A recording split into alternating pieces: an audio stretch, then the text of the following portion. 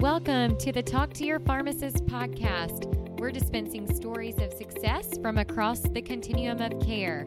I'm your host, Hillary Blackburn. Thanks for joining us to learn from leaders throughout the pharmacy industry. This podcast is sponsored by TheraWorks Relief. Many of you get sore, achy legs from standing all day or get asked about painful foot and leg cramps. If so, you're going to want to hear about TheraWorks Relief, a clinically proven topical foam that prevents and relieves muscle cramps and soreness. Learn more at TheraWorksRelief.com. This episode is a special two-part series that is actually from a live presentation that I made for the Nashville Area Pharmacist Association. So this is a group that meets every month in the Nashville or Middle Tennessee area and brings together different topics and speakers and as a way for pharmacists in the area to connect. I had the privilege of picking a topic which I selected to be healthcare disruption, and I hope you enjoy the episode. A lot of activity within the pharmacy world. She's the current director of the Dispensary of Hope. Some of you may have had lectures on or interactions with or heard about it through the grapevine. I'm sure afterwards she may be able to answer some questions or have some contact info. She also is responsible for a podcast, the Talk to Your Pharmacist podcast, in which case you might be heard on this recording if you're sitting too close to it and you start asking where the lemon cookies are. So this will be recorded and possibly, if the recording's good enough, put on her podcast. She's going to be speaking tonight about disruption, potentially, if any, of pharmacy. And without really getting too much more into it, because I don't quite know what she's going to talk about, we're going to go ahead and let Dr. Blackburn get started. Please give your attention. Thank you.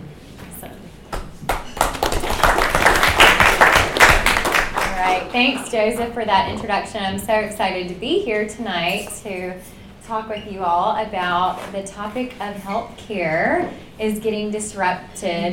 Is pharmacy ready? So why is non-adherence important?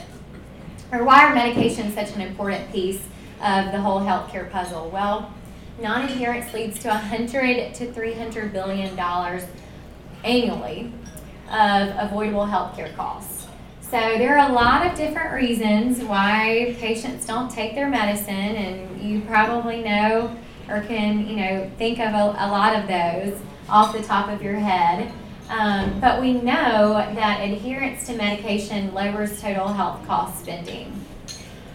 So of course, we as pharmacists can provide NTN and counseling and really hone in on the importance of taking their medication. But you've also seen some innovation happening in the adherence space. So you've got things like Pillsy or these different things that are coming up that are home devices that help patients to remember when to take their medications, or text messages or other kind of automated and digital responses.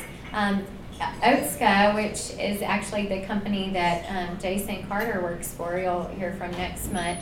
Otsuka was the very first pharmaceutical company that came out with a pill called the Proteus sensor, and it was implanted in the Abilify medication.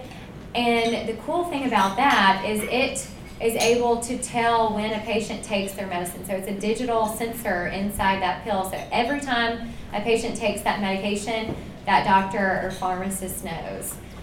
So it's particularly helpful in the behavioral health space, where we already know there's a lot of compliance issues, but there's probably some things that we got to think through, like how do we talk to that behavioral health patient about, you're going to have something that tracks something inside of you and they're already schizophrenic. So I'm sure they're trying to figure all of that out. What are some ways that pharmacy can play a leadership role and really help with addressing medication solutions to improve health outcomes? So some ways that Dispensary of Hope helps or can help with that is providing medications free of charge, which we have a study that demonstrates the reduction in ED visits, inpatient visits, and length of stay. So the Advisory Board Company, which is a nationally recognized research and consulting firm, they were even just acquired by Optum, so again, another merger or acquisition. They did a research study for us all in Gratis about 2 years ago, and they're in the works of doing another expanded look. But they looked at patients pre and post enrollment in Dispensary of Hope at St. Thomas Health, and were able to track all of those reductions. Serving more patients with access to unlimited ordering of medicines, achieving goal of better patient access, providing medications at discharge. So transitions of care is obviously a big hot topic that we're all talking about. So that of course helps to decrease readmissions and improve patient outcomes. So as health systems and as we all as healthcare professionals are aiming towards the true north of population health, what we're really looking at is trying to address the triple aim, which is IHI, or the Institute for Healthcare Improvements, triple aim, which is to decrease costs, improve population health, and enhance the patient experience. So I've talked a little bit about population health. So what is population health? Has anybody heard that term or heard it used? So it's kind of becoming a little more popular now. So it's been defined as the health outcomes of the individuals, including the distribution of such outcomes within the group.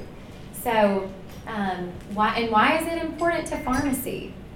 Well, ASHP actually puts together a pharmacy forecast every year. They interview pharmacy leaders at health systems all across the country and interview them about what they see as the future trends. And so that's called ASHP's Pharmacy Forecast. And in 2017, population health was one of their key findings on where pharmacy needs to look for in the future. So what is pharmacy's role in population health? Well, we can help with med access. So social determinants of health, so that's talking about patient social, environmental, cultural issues. So a lot of times a patient's zip code can tell a lot about how their outcomes are going to be. So maybe they're living in a poor zip code, maybe it has a food desert, they don't have access to good food, maybe transportation is an issue. So these are all things that as pharmacists we need to be thinking about. So when you've got a patient that's not they're not showing up to get their meds filled regularly, like do they have transportation? Well, maybe it's because they're skipping and they're trying to take their pills every other day to make it last. Do they have a caretaker to help them remember to take their medicine? So those are all things that pharmacists can play a role in. So again, pharmacy has a couple different ways that we can play a key role in population health. So comprehensive medication management, care coordination, information technology strategies, and again, medication access. So I mentioned Dispensary of Hope as one of those ways. It takes multiple tools. So we've got patient assistance, you've got coupon cards, you've got discount cards, you've got $4 lists. Some organizations are able to utilize 340B. So you've got to look at all the different strategies of how can you get that patient access to medicine. Even Blink is a new innovative thing. It's an app and people can go online. You don't have to be uninsured. It could be your cousin or brother or sister or whomever could go online to the Blink website and put in the name of their medication and go ahead and pay for it. And then on your app, you just show up at the pharmacy and pick up your prescription. And so they've got contracts with pharmacies all over the country that allows them to negotiate better deals on that. Okay, so focusing in on actionable opportunities for pharmacy. So, you know, another trend that we're seeing in, especially in the health system space, is pharmacists being involved in the C-suite. So for many years, you know, we've seen pharmacy as, you know, directors of pharmacy, et cetera, but we really haven't seen a lot of chief pharmacy officers. And now more and more systems are realizing that, okay, you've got a chief medical officer, you've got a chief nursing officer. Well, what about a chief pharmacy officer? Because pharmacy is involved in a lot of key priorities for that health system.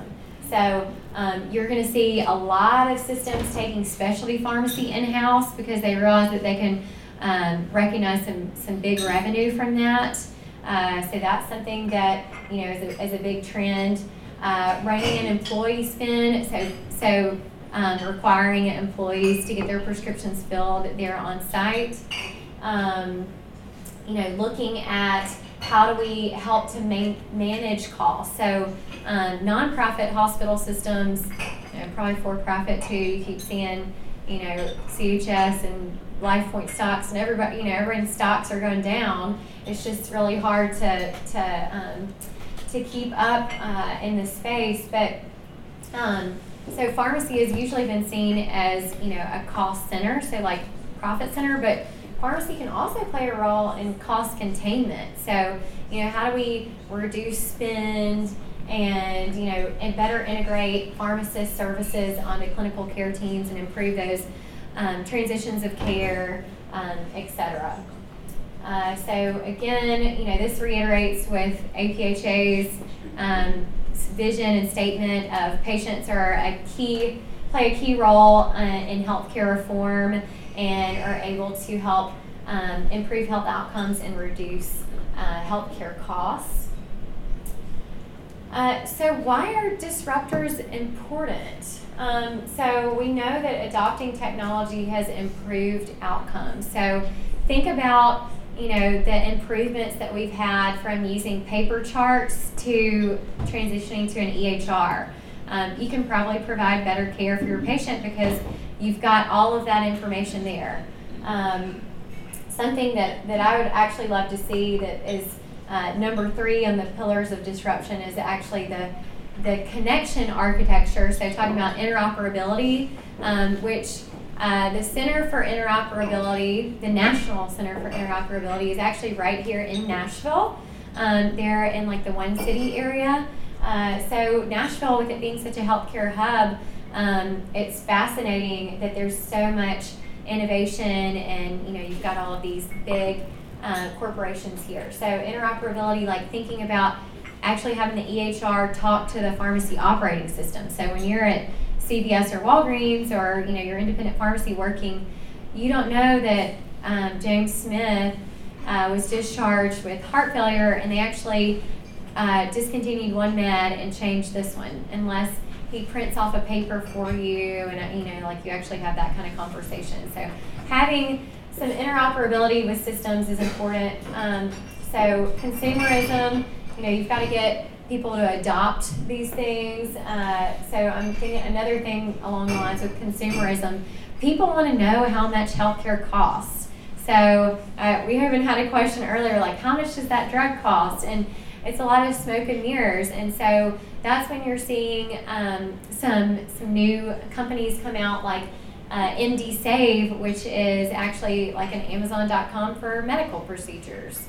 So, you know, it allows doctors to be able to put their procedures online and to be paid up front versus having to wait months and months to recoup that from a patient's insurance. And you can still deduct that from your deductible. It's got to be a disruptive innovation, so getting rid of an old model to the new, talking about paper charts, moving to EHR, and then the economic model has got to work.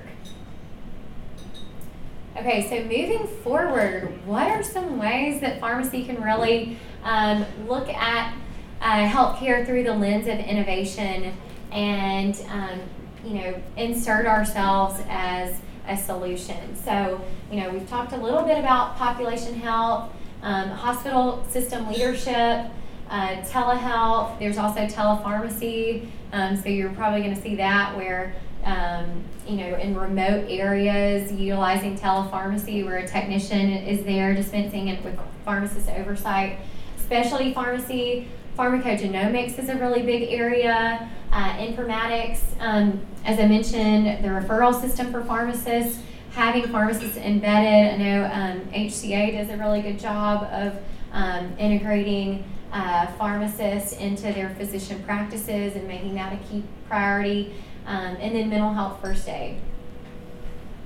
So moving forward, what are some ways that pharmacists, can become educated on health and public policy, get involved in those strategy discussions, using all of your pharmacy skill sets.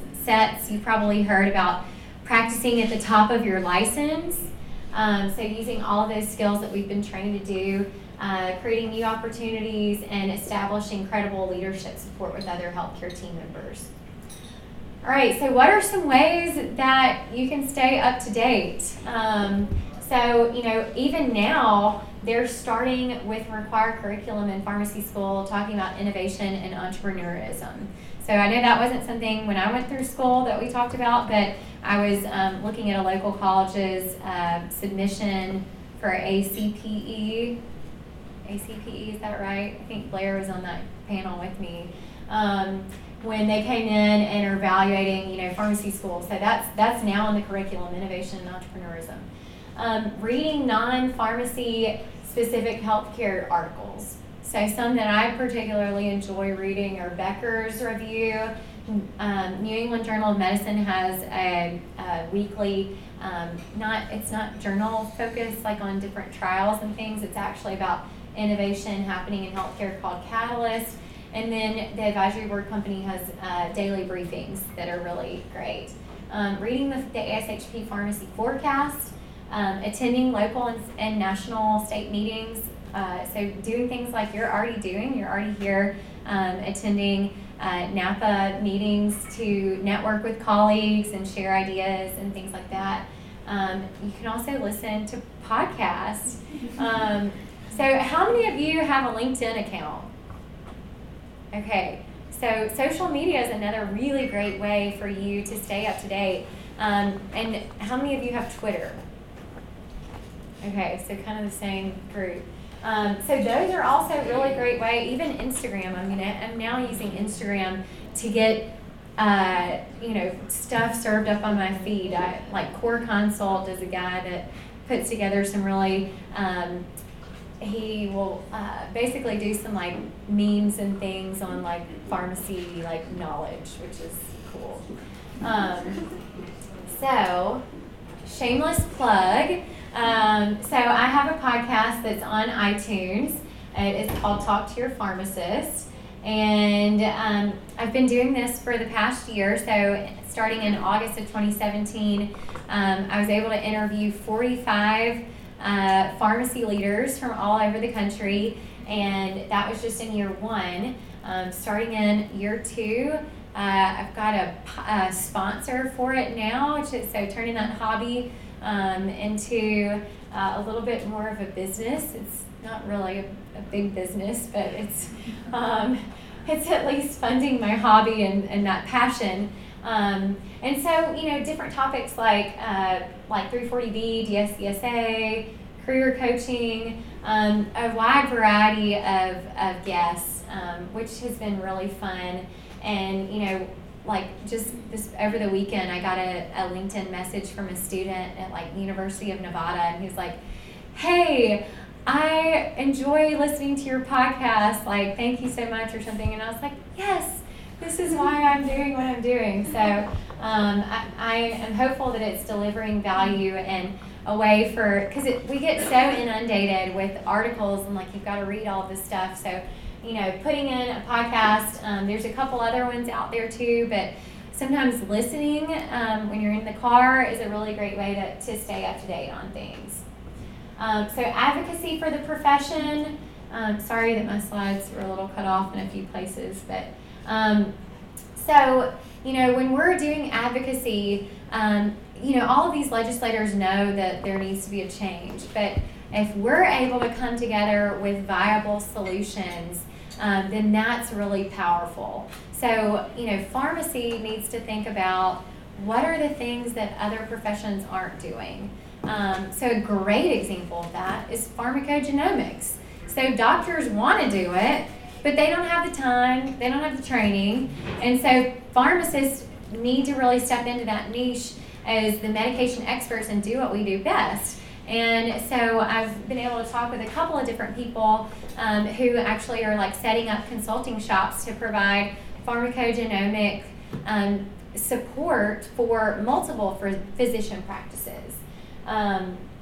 So this, for example, is Congressman Buddy Carter. He is the only pharmacist in the U.S. Congress. He came down to Dispensary of Hope when we had our open house and was able to talk with us and learned about hopefully one of the good things happening in the healthcare space with Dispensary of Hope. And then, one of the fun things that I get to do with my job is being able to share with legislators and some of these key groups like the FDA and other bodies, talking about what we do, because we don't want any potential legislation to come forward that could prohibit, the work of Dispensary of Hope. And so that's really been a joy to be out there and advocating for Dispensary of Hope and for, really the entire pharmacy profession. So one assessment question to make sure that all of you were, not too sleepy after your nice carb load, pasta and dessert. But what are some ways that pharmacy can be involved in healthcare transformation? D? All right, all of the above. All right, and that's my information. I've got cards as well, but I'd love to, answer any questions about Dispensary of Hope. I know that was pretty short and brief, and there's so much that I would love to share about that. And then if you ever have any questions about, a podcast, if there's a topic that you want to learn about, or if you know of an interesting guest, I'm always looking for that as well. So thanks so much for your attention. Oh, we already have questions. If they are outside of Nashville, like in one of the surrounding counties, how do you refer them to the Dispensary of Hope? Do they have to be in your zip code areas? You're talking about a patient? Yes. Okay, so Dispensary of Hope is a wholesale distributor, or a charitable wholesale distributor. So we don't interface directly with patients. So what we do is we have a network of pharmacies and clinics all over the country, and they're on our website. So the patient could type in their zip code. We have like 15 plus locations in Tennessee, not as much over in the East Tennessee area. So we're always looking for introductions. So we're a small team. We have less than 25 employees, and a lot of it is word of mouth. So if you know of if maybe you're practicing in just around the corner, I won't name any hospital names, but if it's a nonprofit hospital that has an outpatient pharmacy, that's a really great spot for our medications. Now again, for profit, we haven't been able to figure that out legally since we're a nonprofit, but we have really great support from the for-profit hospitals as well, because they see that if you've got a charitable pharmacy in the community, then patients usually can go there and get their meds. So the patient may not only go to that one hospital or one clinic. They sometimes will bounce around, and so as long as we're getting patients access to medicine, we try to find those nodes and find the best place in that community. So it's on our website. But they can be outside Davidson County. Oh yeah, we have them in multiple counties. Right, but we don't have one in our county. So Oh. when I refer someone from, say, Robertson County to someone in Davidson County, and then still get access to medications. Yes. Please answer the question. for instance, at St. Thomas Health, both their West and Midtown locations, any patient can come in with a prescription and get their medicine filled. So it's treated like an open door pharmacy. They don't turn you away. You don't have to be a St. Thomas patient. A lot of other organizations are like that. Sometimes we do work with organizations that only fill for their providers, but yeah, if you have we hear that all the time, that people, like for instance, this weekend, St. Thomas is doing a medical mission at home, and patients from all over the city, like over 800 people, come for this free day of health care. It's down at the Municipal Auditorium, and it's a really awesome way to be able to give back in your city. Yes. Is there a program in place that takes back unused, unexpired medication? I'm so glad that you asked that. I forgot to tell that in my slide. So we see that waste in the pharmaceutical industry is happening, and you hear it all over the news. Like, there's so much, like, patients have all of this, and you know they've got all these like opioids, and you've got all this, and you know you've got like drug take back days. But actually, something that's really interesting that's been implemented in several states, Wyoming and Iowa being the two leaders, but they have what is called a drug repository program. And so they have a centralized system set up where they will actually take medication back from patients. Now, it's got to be unused and, you know, still in the original container. And you know, with long-term care facilities, they can also take that. But then they're able to mail that out to patients in need all over Wyoming or all over Iowa. And a pharmacist here in Tennessee, down in Memphis, that runs a charitable pharmacy called Good Shepherd Pharmacy, he has been connected with those people and actually brought forth legislation last year to create one for the state of Tennessee. So that was passed. I don't think the model's operational yet, but he's actually founding a new company. So not only does he have this like standalone brick and mortar charitable pharmacy called Good Shepherd Pharmacy that's right across the street from Methodist in Memphis, but he's also working with the FedEx Foundation that helped him get a grant with their technology group to do like a blockchain program with long-term care meds. So really fascinating stuff. I don't think it's active yet, but the NCSL, or National Conference of State Legislators, if you look on their website for Drug Repository Program, it lists every single state that has a program that has a legislation passed, and then every state that has it enacted. So you can learn more about that on that website. Anything else? Okay, well I know I'm the only thing that's keeping y'all from your getting back home, so thanks so much for your attention.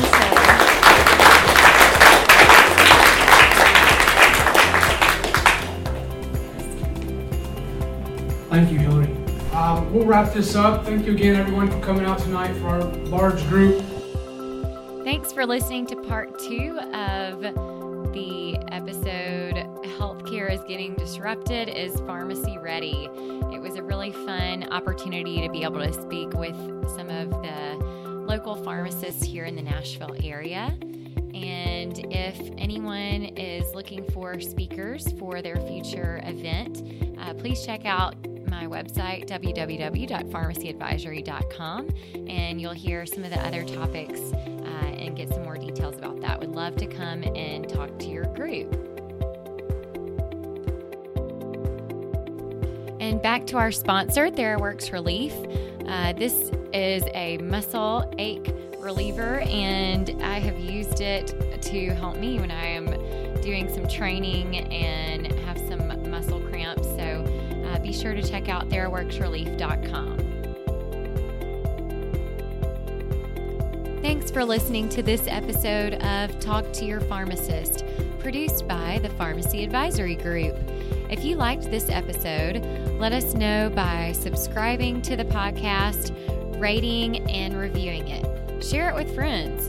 And if you want to be a guest or know a pharmacist leader who has a great story to tell, connect with me, Hillary Blackburn, on LinkedIn and check out our Facebook page, Pharmacy Advisory Group, for updates on new podcasts. Thanks for listening.